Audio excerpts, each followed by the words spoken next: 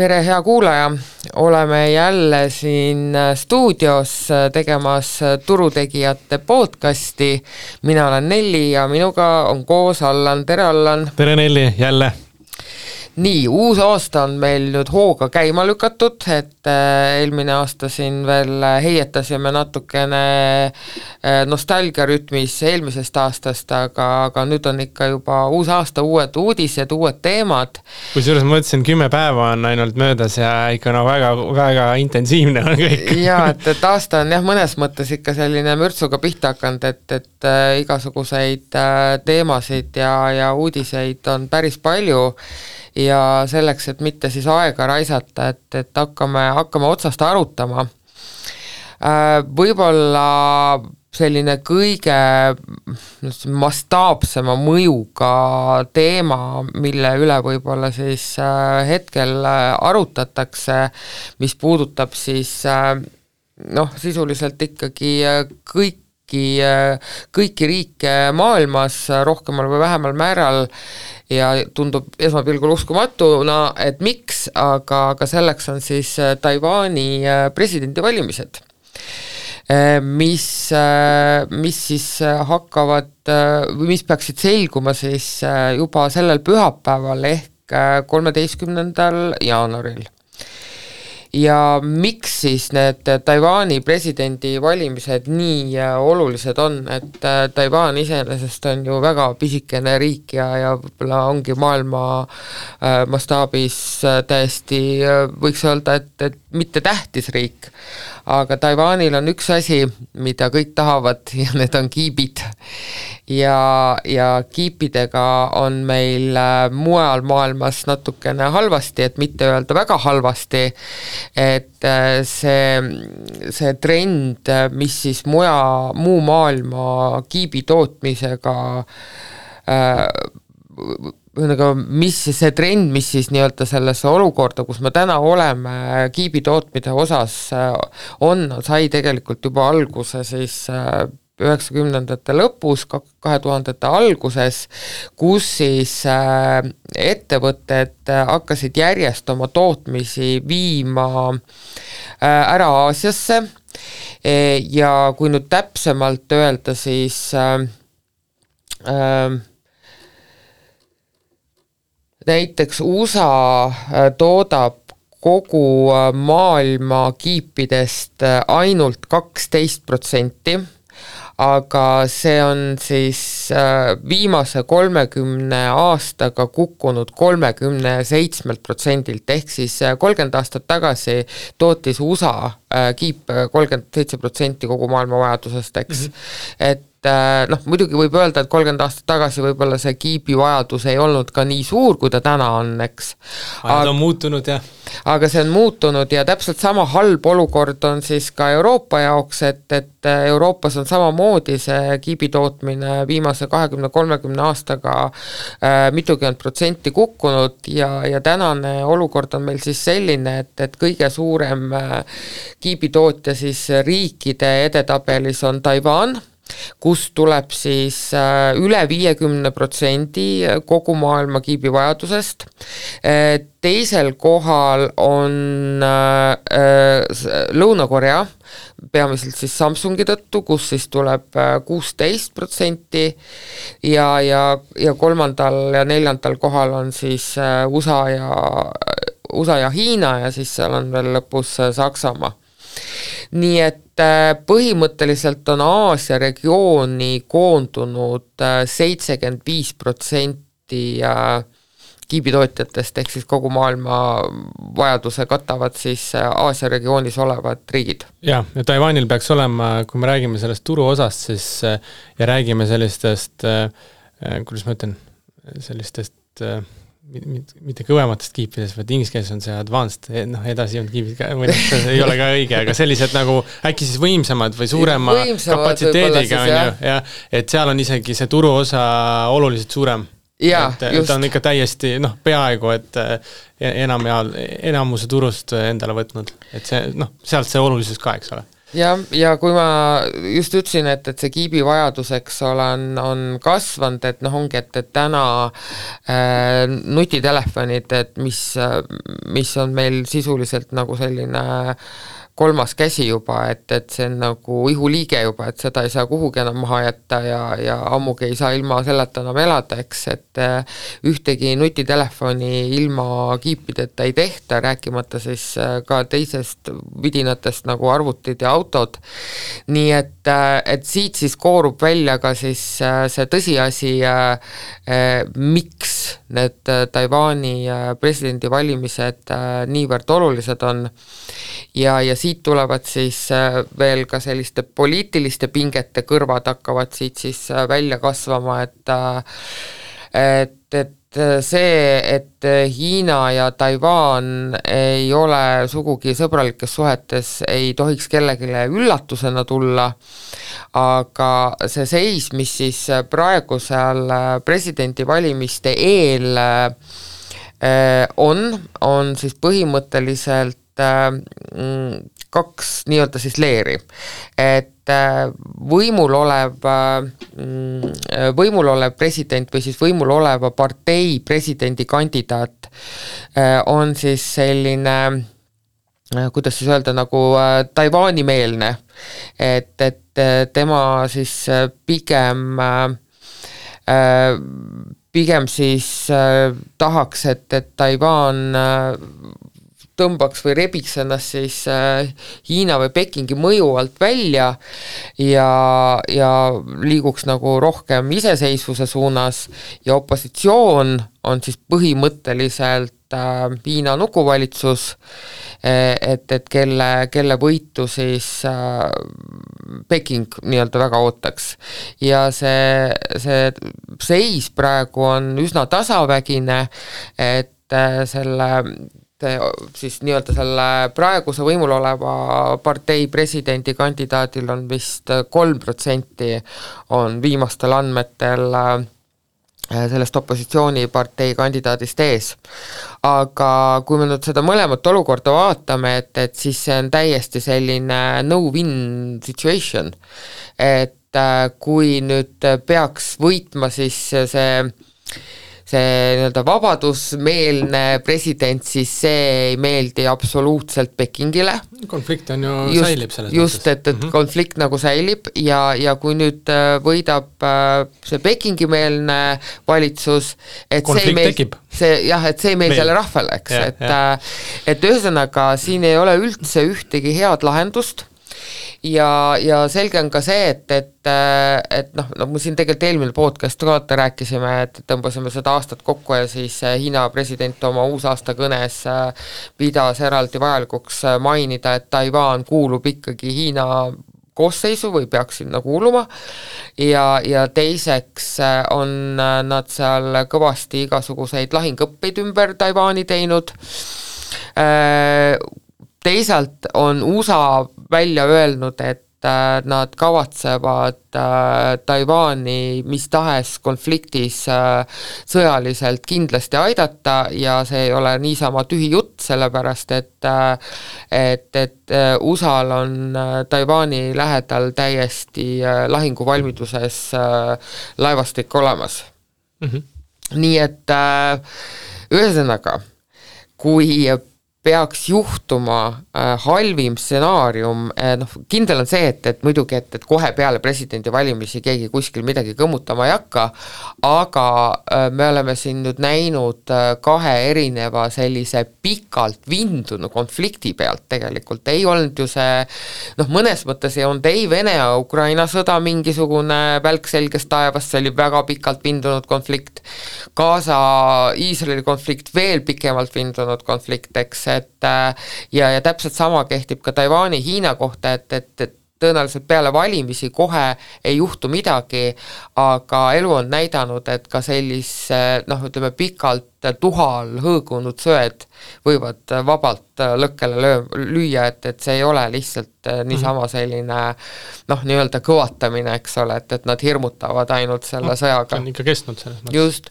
Nii et mis see siis põhimõtteliselt, kui nüüd peaks realiseeruma halvim stsenaarium, mida see tähendaks maailma majanduse jaoks? Ja ma lugesin siin väga huvitavat artiklit Bloombergis, kes on siis sellel teemal natukene siin spekuleerinud, et mis siis saaks, kui Taiwan ja Hiina peaks nüüd siis tõesti sõjalisse konflikti sattuma ja Bloombergi analüütikud on siis hinnanud sellise kriisi hinnaks $10 triljonit. Ma ei tea, kui palju raha see on, aga see on väga palju, et ma ei suuda hoomata, mul läheb juba kuskil 100 miljardi pealt läheb see hoomamine sassi, et seda nüüd natuke perspektiivi panna, et võib-olla, et inimesed, kellel on samamoodi natukene raske nende nullide hoomamisega, et millega ta siis nagu võrduda võiks. Põhimõtteliselt on see 2 korda sama hull kui 2009. aasta ülemaailmne finantskriis, 2 korda sama hull kui COVID-i kriis ja kui me siin võib-olla siit tagasi võtame mingisuguseid väiksemaid šokke, mis turul on olnud, et ma ei tea, näiteks septembri 9/11 kaksiktornide rünnak, et siis sellega võrreldes on 10 korda hullem. Nii et siin on ka nagu välja toodud sellised kõige suuremad siis Taiwani kliendid, kes siis sealt neid kiipe saavad ja kõige suurem klient on Apple, eks, et ja siis sealt edasi tulevad Nvidia ja Broadcom ja AMD, aga suured nimed kõik. Jah, kõik on suured ja tuntud nimed ja kui nüüd rääkida ütleme sellisest praktilisest poolest, et mis siis nüüd saaks, kui see konflikt nüüd, ma ei tea, esmaspäeval hakkaks, eks ole, siis see tähendaks põhimõtteliselt 100%, ütleme siis aasta perspektiivis 100% pausi, kaubandus siis vahetuspausi Taiwaniga, plokk läheks ilmselt peale, mitte ilmselt, vaid päris kindlasti Hiina kõikvõimalike treididele, eks, siis tariifid, mingid ekstra kaubandustariifid siis USA nii-öelda siis toetajatega või siis tõenäoliselt Euroopa Liiduga on ja siis Hiina toetajatega. Spike, see VIX ilmselt lendaks lakke, see hirmuindeks ja tõenäoliselt saaks ja kõik siis need Aasia regiooni riigid siis kas siis mingi kaubandussanktsioonide või mingisuguste tootmispausidega pihta nagu kõik suuremal või vähemal määral ja tuletame meelde, eks ole, et seal samas regioonis on ka maailma suuruselt 3. majandus Jaapan, eks. See on väga morbiidne. See läheb veel morbiidsemaks, et mis siis nagu SKP-le see tähendaks, et Taiwani SKP kukuks 40%, Hiina SKP kukuks 17%, USA SKP kukuks 6,7% ja kogu maailmas üle 10%. Nii et meil on tegelikult positiivsed teemasid ka tulemas seal. jah, et lihtsalt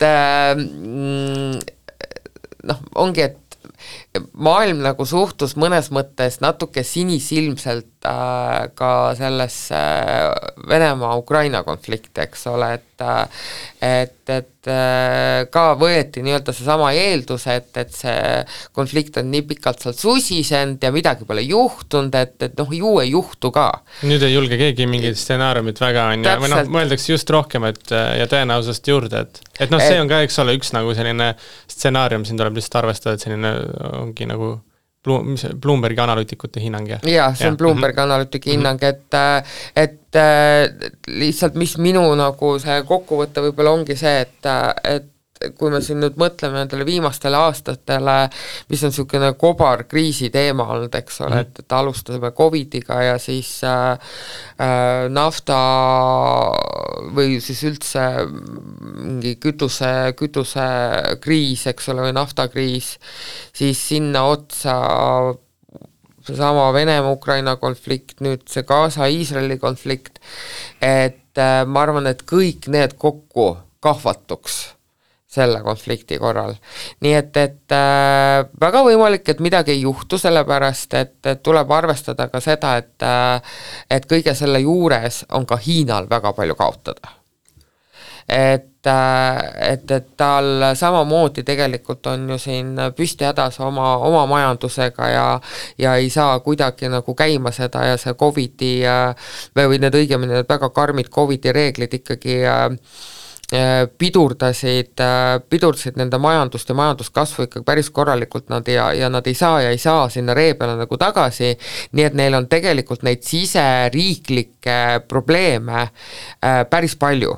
Ja eks nad peavad ka selles osas nagu tõsiselt peeglisse vaatama ja küsima, et kas nad tahavad veel rohkem probleeme, kui juba on. Nii et see on nagu üks selline vastuargument, et miks see nagu ei võiks või ei peaks juhtuma, eks, et Hiinal endal on ka selles konfliktis väga-väga palju kaotada, aga noh, nagu nende igasuguste selliste diktaatorlike juhtimisstiilide ja eriti võib-olla siis Aasia poole pealt, kus on hästi oluline see oma näo säilitamine, eks, et mitte nii-öelda häbisse jääda, siis see jah, võib olla selliseks suuremaks argumendiks, kui võib-olla sellised pragmaatilised argumendid seal juures.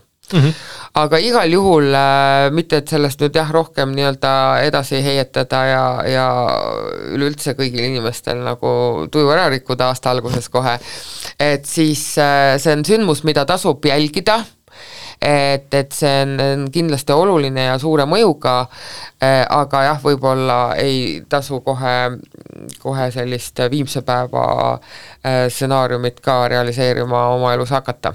Nii et pühapäeval on jah, valimised ja siis peaks ka selguma, kes siis uueks presidendiks seal saab ja vaatame siis edasi, mis see elu meile toob.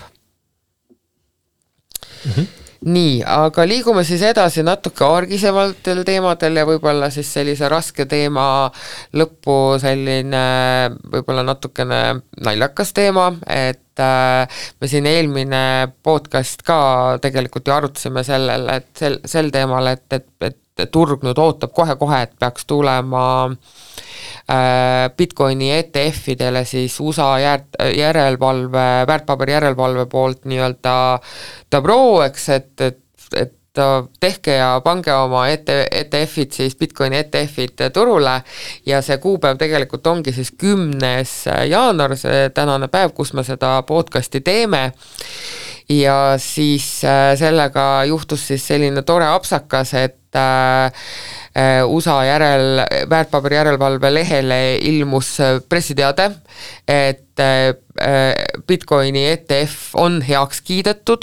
Twitteris on ju, selles X-is või oli laiemalt ka? Ei, minu meelest ei ilmusta, aga ma nüüd ei oska suga vaielda, minu meelest ilmusta ka sinna nende oma leheküljele päriselt. Okei, mina nägin Twitteri või endine Twitteris X-i nagu selle lehed. Okei, minu meelest ilmusta ka sinna ka, aga ma võin nüüd praegu eksida, et aga ühesõnaga välja see läks, sa teade, et Bitcoini ETF on heakskiidu saanud, mille peale siis kõik krüptovarad, eelkõige Bitcoin ja Ethereum rallisid seal, mis minu meelest Bitcoin käis seal üle 45 000 ära ja kõigil olid nagu juba et tuli ära. Ja suuremad majandusuudiste pakkujad, nagu Bloomberg ja CNBC ja taolised, et nemad tegid ka juba breaking nagu newsid valmis. Just, et breaking news oli. Mis sai siis neile? Ja sai see, et tuli välja, et keegi on siis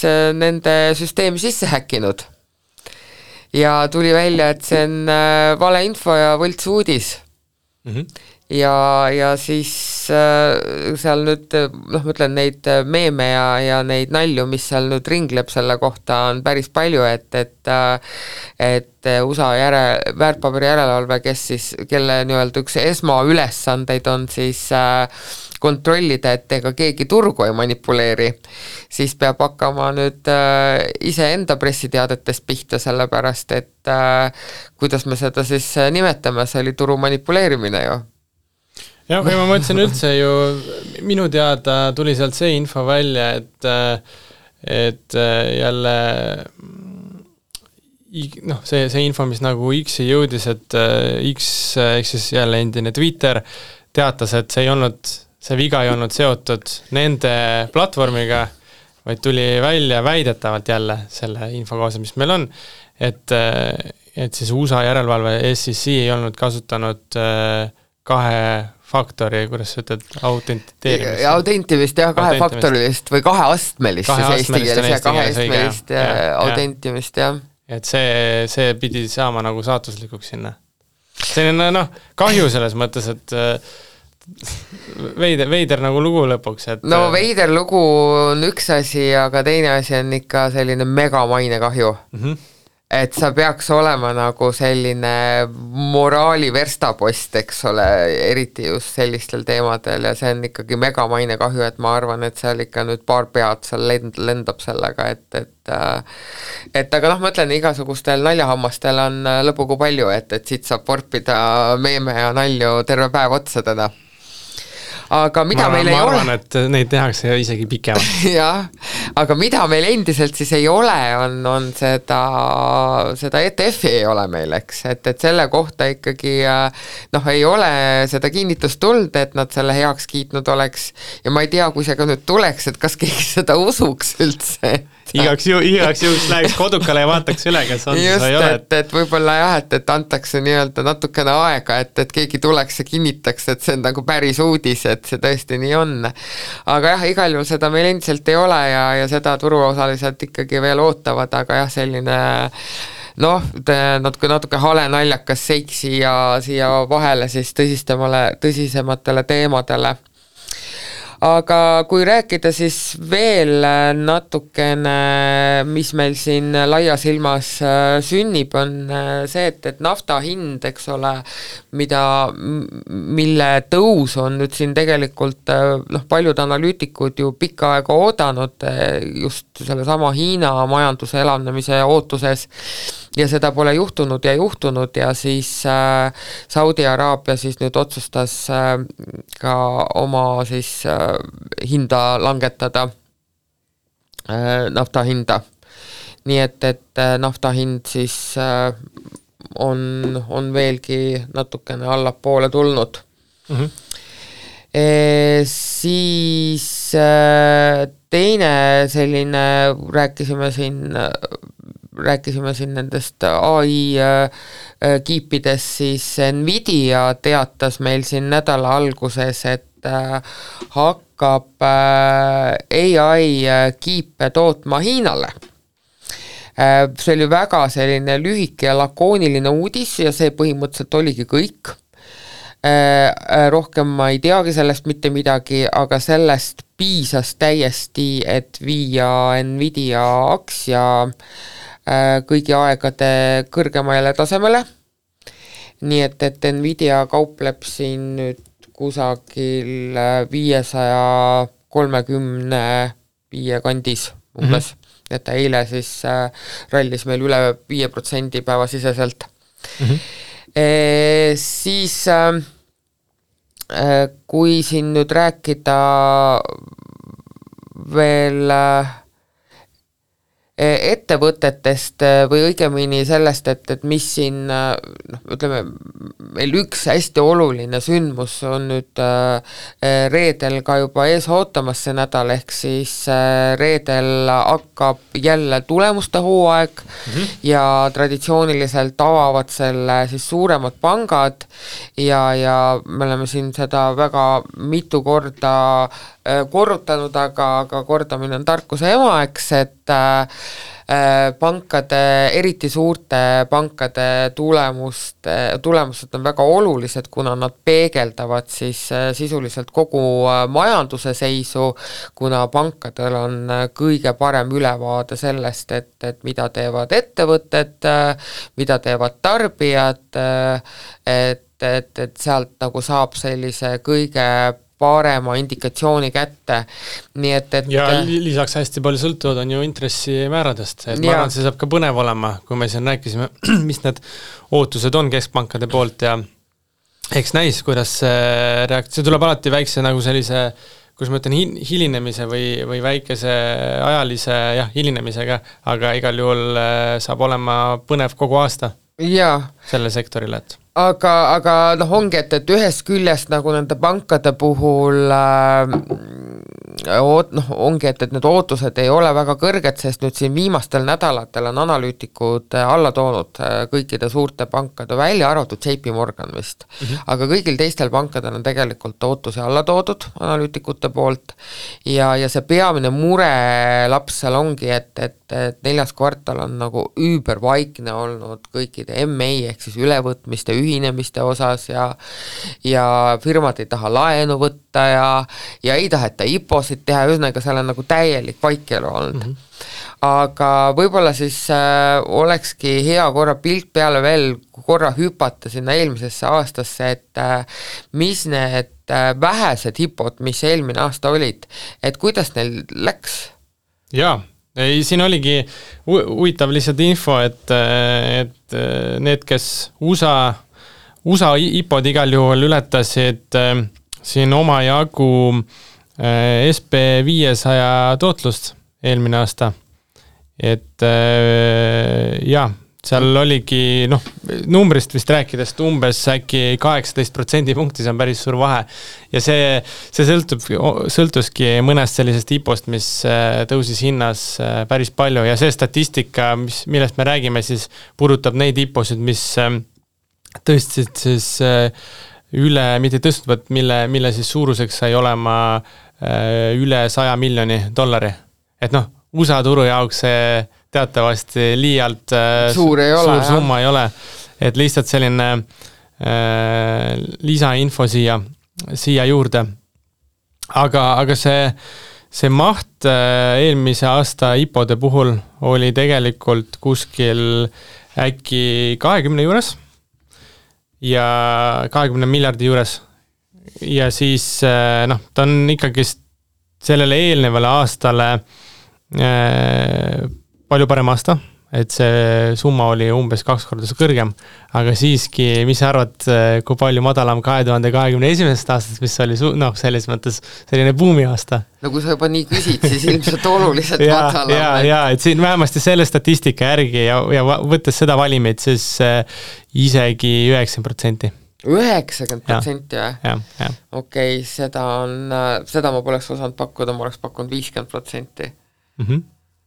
No võt siis, aga ühesõnaga hea uudis on see, et ikkagi elu on tagasi, et ütleme ongi, et neid uusi IPO-sid peale seda tippu vaadati natukene nagu mingeid leeprahaigeid, et need ei tahetud kuidagi puudutada keegi enam, sellepärast, et see usk oli nagu, või see kindlustunne oli nagu nii negatiivseks läinud ja nulli kukkunud, ta natuke näitab nagu sellist võib-olla sentimenti ka, et miks see teema võib olla selline asi, mida kõrva taha panna, et kui tootluste mõttes on nagu tulemused üldjuhul head IPO-de puhul, et siis järsku näitab ka seda, et selline võib-olla natuke optimistlikum investor kogukonna jaoks.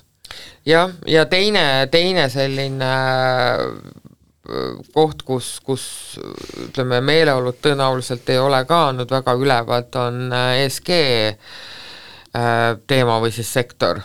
Jaa, ESG fondides, siis me räägime nendest, mis uuesti või selles mõttes, mida siis rajati või tuuakse turule, et siin ka selline info, et ilmselt ei tule kellelegi üllatusena ka, aga eelmise aasta siis teises pooles oli täitsa kuivanud see turg ja selle statistika järgi igal juhul tõsteti kõigest 6 fondi ja kui me räägime eelmise aasta esimesest poolaastast need 6 fondi, siis tõsteti 55 fondi. Et see on nagu suur vahe, et ta võib olla sõltuda, jällegi on ju nagu turu olukorrast mõnest muusest, et alati need numbrid ka ei näita, et kui see hästi suur vahe on, et nüüd on mingi niivõrd suur volatiilsus sees või kõikuvus, aga vähemasti on näha, et see trend on allapoole, või selles mõttes ta ei ole enam nii mingi, viimasel ajal nagu populaarne, et ilmselt probleemkohad ja fookused investoritel on mujal, et me ESG temaatikat oleme ka ju sina oled erinevate osapooltega siin arutanud, et see ei olegi nagu üllatav, aga igal juhul jah, aastatel 2020-2022 keskmine aastane uute fondide tulek oli umbes 100 fondi aastas. Et see on suur vahe ikkagi.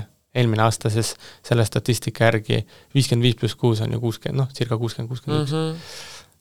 Et see on Morningstari järgi. Lihtsalt natukene näitab, et ESG temaatika, eks ta jätkuvalt järjest nagu olulisemaks läheb ja ta on selline hügieeni teema juba, aga lihtsalt näitab sellist turu sentimenti. Jah, ongi mõnes mõttes nagu arusaadav, et siin kui sul on sellised ellujäämisküsimused päevakorral, et siis teised küsimused jäävad tahaplaanile. Aga kui nüüd veel nagu sellise maailmamajanduse kontekstis siis vaadata, et siin on vist aasta algus alanud väga rajult arenevatel turgudel võlakaasamise osas. Jaa, et selline huvitav teema, et miks siis me peaksime arenevatest turgudest rääkima, kust selline, et seal võib-olla seos ongi selles, et teadupärast intressimäärad, ehk siis ütleme riiklike võlakirjade tulusused, mis peegeldavad hästi nagu intressimäärade sellist liikumist ka on ju, et seal me nägime langust aasta lõpus ja sellel põhjusel, et nagu me arutasime ka podcastis, et oodatakse siis, et see aasta võib olla, või see tõenäosus, et hakatakse keskpankade poolt intressimäärasid langetama, on suurenemas kogu aeg. Et, viimane aeg veel võtta, mis võtta annab. Jah, et sellepärast siis, näiteks USA 10-aastane riigi võlakiri, kui me rääkisime, et eelmise aasta oktoobris ta jõudis oma järsku oligi viimase kriisi ajast nagu kõige kõrgemale tasemele, ehk siis mingi 13 või isegi 16 aasta minu arust kõrgemal tasemel 5% oli see 6-aastase või 10-aastase riigi võlakirja tulusus, siis ta juba aasta lõpuks langes 5%-lt 3,8%-le. Tegelikult sellise instrumendi puhul väga suur muutus. Ja sellepärast siis see natukene aitas kaasa ka sellele arenevate turgude võlakirjade siis ütleme võlakirjade siis väljatulekuga selle aasta alguses, et siin tehti juba $50 miljardi suuruselt see ära ja siin nimed on siis ongi Saudi Araabia ja Mehhiko ja Indoneesia ja võrreldes siis eelmise aasta oli see kuskil 40 juures, et natukene nagu kõrgem ja natuke taheti ära kasutada siis seda väikest intressimäärade langust. Jah, aga siin korra põigates selle kõik see intressi tõste teema sai alguses, eks ole, inflatsioonist, et Eesti nüüd 2023. aasta keskmiseks inflatsiooniks kujunes siis lõpuks ikkagi 9,2%, mis on ikkagi päris kõrge. Aga kui alati on ennast võimalik paremini tunda sellega, kui kellelgi teisel on veel hullem, siis Türgis on inflatsioon 65%. Jah, see on selline oma ette teema alati olnud. Jah, et Türgi puhul on teatavasti võib-olla, kui keegi ei ole sellesse süvenenud, siis Türgi see on peaminister, eks ole, otsustas, et mis need majandusteadlased ikka teavad, et ma ikkagi teen ise oma enese tarkusest ja nii-öelda küttis siis kuumale majandusele veel puid alla, langetades siis intressimäärasid ja nüüd on siis ikkagi selgunud, et see vist ikkagi ei tööta päris niimoodi, et sa ei saa nagu tulekahju kustutada bensiiniga. Ja see inflatsioon on siis kohalikus valuutas? Jah, just Türgi liiris, jah, aga nii palju, kui ma kuulnud olen, siis ega seal seda Türgi liiri enam keegi ei kasuta. Et seal on ikkagi mitteametlikult on kasutusel euro ja dollar. Okay. Et aga ongi, et kuidas, mismoodi sa nagu elad riigis, kus on 65% inflatsioon, et siis kui meil siin 20% inflatsioon, siis oli juba raske, on. Siis me olime, nagu sa enne ütlesid, siis me olime, saime öelda, et me kuskil esimesed oleme või esimeste hulgas selles mõttes, et nüüd on jah. Ei, me vist ikka inflatsiooniga olime Euroliidus, olimegi täitsa esikohal, jah. Aga jah, igal juhul hea uudis on ikkagi see, et inflatsioon taandub ja ta on taandunud ka tegelikult Euroopa Liidus, nii et selles osas ikkagi need valusad, aga kasulikud inflatsiooni siis tapmiseks intressimäärad on ikkagi töötanud. Ja lootus siis jääb, et see aasta see trend jätkub ja läheb elu kergemaks. Aga meile on tulnud ka kuulajalt üks või isegi 2 küsimust ja üks küsimus on siis üsna selline laiapõhjaline, et kuulaja küsib siis, et kas 2004. aasta lõpuks siis nii-öelda see suur 7 aktsiad lõpetavad kõrgemal hinnatasemel kui 23. lõpus siis. Ja need suur 7 siis igaks juks kordan üle, et on Apple, Alphabet, ehk siis ütleme rahvakeeli Google on ja Microsoft, Amazon, Meta, rahvakeeli jälle peamised, seal on Facebook, ja Tesla ja siis Nvidia. Just, et jah, et kui arvestades nüüd seda, et aasta lõpus need kõik nagu ikkagi päris korralikult rallisid on ja, et teatavasti Nasdaq tegi meil ju aasta lõpus kõigi aegade rekordid, tõusis kõigi aegade kõrgemale tasemele, et mis siis on mõtted? Nelli, mis sina arvad? No ongi, et selles maailmas, kus me täna elame, on aasta, võib-olla ta ei ole nagu tegelikult ju nii väga pikk periood, aga kui palju asju ühte aastasse juhtuda saab ja mis seal nagu kõik võib hoopis teisiti minna, kui me siin aasta alguses arvame, et siis mina võtan sellised 2 stsenaariumi, et esimeseks stsenaariumiks on siis see, et kõik läheb nii-öelda plaanipäraselt, ehk siis meil ei tule ühtegi sellist tõsiselt võetavat musta luike, et kõik inimesed elavad sõbralikult, uusi sõdu ei alustata, inflatsioon läheb samas trendis allapoole, Fed vaatab, et kõik töötab, katib või alandab intressimäärasid 6 korda, täpselt samas taktis läheb ka Euroopa keskpank, et vaatab, kõik on nii hästi ja tõmbame intressid alla ja siis inimestel jääb rohkem raha kätte ja siis nad saavad rohkem tarbida ja ettevõtted saavad rohkem investeerida, sest raha on odavam ja ühesõnaga, kui kõik need eeldused on olemas, siis on tegelikult ka sellel suurel 7 kõik eeldused kaubelda kõrgemal, kui nad aasta lõpus kauplesid. Aga ükskõik, kui palju ma ka sellesse helgesse tulevikku uskuda ei taha, siis jah, ongi, et see viimased 4 aastat on teinud väga hellaks selliste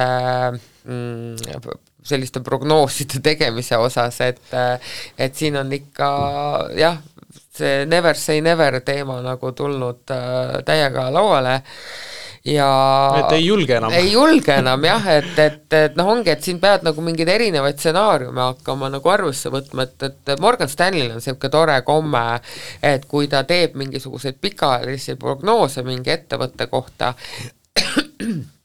vabandust, ja siis tal on alati 3 stsenaariumi. Tal on bull case, base case ja bear case. Mis on minu meelest väga mõistlik lähenemine. Nii et ma arvan, et siin tuleb Morgan Stanley stsenaarium üle võtta, et ennustad küll, aga sa pead need konditsioonid või need tingimused ka sinna juurde panema, et ei, kui kõik läheb hästi ja ootuspäraselt või isegi paremini, kui me arvame, et siis on selle suure 7 absoluutselt kõik eeldused kaubelda kõrgemal, sellepärast et selles osas ma ikkagi jään endal kindlaks, et AI on see aasta endiselt keskne teema, lihtsalt see aasta on nii-öelda see tõehetk realiseerumise osas, et me oleme nüüd kuldse kuu sellele AI-le selga mõelnud, et kuidas see võiks meil potentsiaalselt elu kõik paremaks teha, ettevõtete elu paremaks teha, et nüüd on siis nii-öelda see tegude aeg, eks, et kas ettevõtted suudavad adapteerida kogu selle teema ka oma äritegevusse ja näidata siis ka sellega seonduvalt paremaid tulemusi. Nii et AI on endiselt teema ja kui seal kõik läheb libedalt, siis arvestades seda, kui palju raha need ettevõtted tegelikult kõik on sellesse investeerinud ja kui kõik läheb hästi, siis mõtle, kui palju raha sealt võib tagasi tulla, eks. Nii et väga tore. Aga ma kahtlustan jah, et meil on see base ja bear case ikkagi natukene tõenäolisemad, ehk siis meil esiteks ongi, et me peame nagu vaatama seda, et kas see inflatsioon esiteks ikkagi jätkub seda sama trendi ja teine hästi oluline moment ongi siis ettevõte, et kuidas nemad suhtuvad, millise seisukoha nemad võtavad, kas nad nüüd tunnevad ennast väga enesekindlalt, et ongi, et halvad ajad on nüüd möödas ja nüüd võib nagu hooga edasi minna ja hakata inimesi palkama ja investeerima ja või võetakse pigem selline äraootav seisukoht. No ja siis sellest bear case'ist ehk siis sellest kõige halvemast stsenaariumist me juba tegelikult rääkisime podcasti alguses. Ja siis ma ei teagi, mis siis saab. Mina ise võib-olla, kuidas nagu vastaksin sellele küsimusele, et ärimudelite mõttes, kuigi nad on toodud nagu 7 sellist Magnificent 7, et on mingi grupp nagu kuidas loodud või tekkinud, aga ärimudelite osas on tegelikult päris erinevad ettevõtted, et kui me räägime AI perspektiivist, siis minu arvates, nagu me oleme siin varem ka arutanud, sõltub kõik sellest, kuidas need AI-ga seotud tellimused, mis on teinud ja AI kasutuselevõtt tegelikult realiseerub, ehk siis kas siis tellijatel, kes on seda kõike või see nõudluse pool siis, et kas nemad tegelikult saavad nagu realiseerida või kasutada seda AI-d nii sellises mahus ja nii kasulikult, nagu nad arvasid. Et kui seal on kaasus olemas, siis ma arvan, et eeldused on olemas, kui kaasust lõpuks avastatakse, et see ikkagist on natukene sellise fear of missing out või siis sellise kartusega peale minna, kartus nagu ilma jääda on ju sellisega peale joostud ja lõpuks tuleb välja, et AI jah, ta on kasulik, on ju selles mõttes, aga võib-olla mitte sellises mastaabis, siis on arvata, et siis ilmselt nagu aktsiad reageerivad teistmoodi. Et jah, kuulajale, ma loodan, et vähemasti need stsenaariumid, mis me välja tõime, on kasulikud, et kuulajale lihtsalt infoks, et jah, et me siin konkreetselt võib-olla vastust ei oskagi anda, et kas saab olema samal tasemel, kas saab kõrgemal või mitte, et on lihtsalt neid ütleme asju, millest see tootlus nagu või see tase oleneb, on lihtsalt nii palju. No ma kahtlustan, ja igal ettevõttel on oma ärimudel, nagu ma ütlesin, on ju, et kui ühel läheb paremini kui teisel, et see, selles mõttes need tootlused võivad ka täiesti erinevad seal sees olla. Sellepärast ei oskagi nagu sellist kogu 7 nagu koondvaadet võtta, mina ise vähemasti. Jaa, aga ütlen, et nad on kõik ikkagi kahtlemata väga tugevad ettevõtted, nii et selles osas olenemata siis sellest, et kas nad nüüd lõpetavad kõrgemamal või madalamal, võivad nad ikkagi investori watchlistis või siis, kus eesti keeles on, jälgimisnimekirjas ikkagi olla. Jah. Aga otsuse peab tegema ise. Just. et see jah, see ja noh, ongi, et mineviku tootlus ei garanteeri tuleviku tootlust, see disclaimer ka siia juurde, et aga teine osa siis küsimusest oli niisugune võib-olla jah, niisugune subjektiivsemat laadi, et kuulaja siis ütleb, et ta müüs aasta lõpus portfelli siis tühjaks ja küsimus kõlab siis nii, et kas ta peaks siis raha uuesti turule viima või jätma siis 30% raha varu. Hästi keeruline on niimoodi jah, anonüümselt nõu anda, eks ole, et teadmata üldse, et mis summaga tegemist on või riskiprofiiliga, kõik muud asjad, mis sinna juurde lähevad, eesmärgiga, et me oleme siin ikkagi panga inimesed, eks ole, et me jah, selles mõttes soovitust ei saa kindlasti otsa anda. Aga kui nüüd väga üldistavalt rääkida, siis alati on minu meelest hea mõte niisugust natuke püssirohtu endal portfellis alles hoida, sest turg pakub tegelikult igasuguseid põnevaid võimalusi iga päev. Oportunistlikke näiteks. Ja just, ja kui sa nagu kogu aeg nii-öelda fully invested oled või et sul on kogu aeg nagu pole ühtegi senti nii-öelda vaba raha, et see ka minu meelest väga hea ei ole, et siis sa nagu ei saa nendest headest võimalustest kohe nagu osa võtta või oled sunnitud mingeid asju võib-olla natuke liiga rutakalt likvideerima hakkama, et alati on minu meelest mingisugust varu hea hoida ja vaadata, et mida turg toredat nagu pakub, et ja ongi neid võimalusi tegelikult pakub turg iga päev. Nii et jah ja ei on see vastus, et ühest küljest peaks jah, ma arvan, et uuesti investeerima hakkama, aga step by step ja kindlasti on hea mõte hoida rahavaru. Jah, kindlasti peaks iseennast nagu hindama ka, et kui palju on selline riskiisu, kui palju talutakse riski, ja minu arust hästi oluline on ikkagi see, et mis see investeerimise eesmärk ja horisont on ka, et on see pikaajaline, lühiajaline või mitte, et selles mõttes jah, et ise võib-olla teen ka niimoodi, et osa on nagu pikaajalisest ja osa on, nagu sa ütlesid, selline, et kui mingi võimalus tuleb, siis on selleks ka nagu kapitali, aga iga ühe enda otsus ja jällegi peaks ise nagu otsuseid tegema. Just.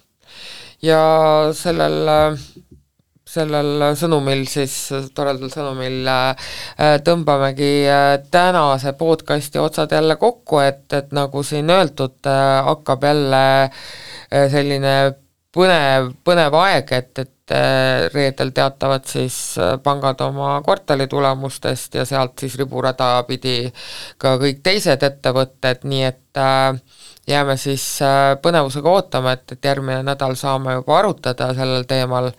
Seniks toredat nädala jätku, te kuulasite LHV podcasti Turutegijad.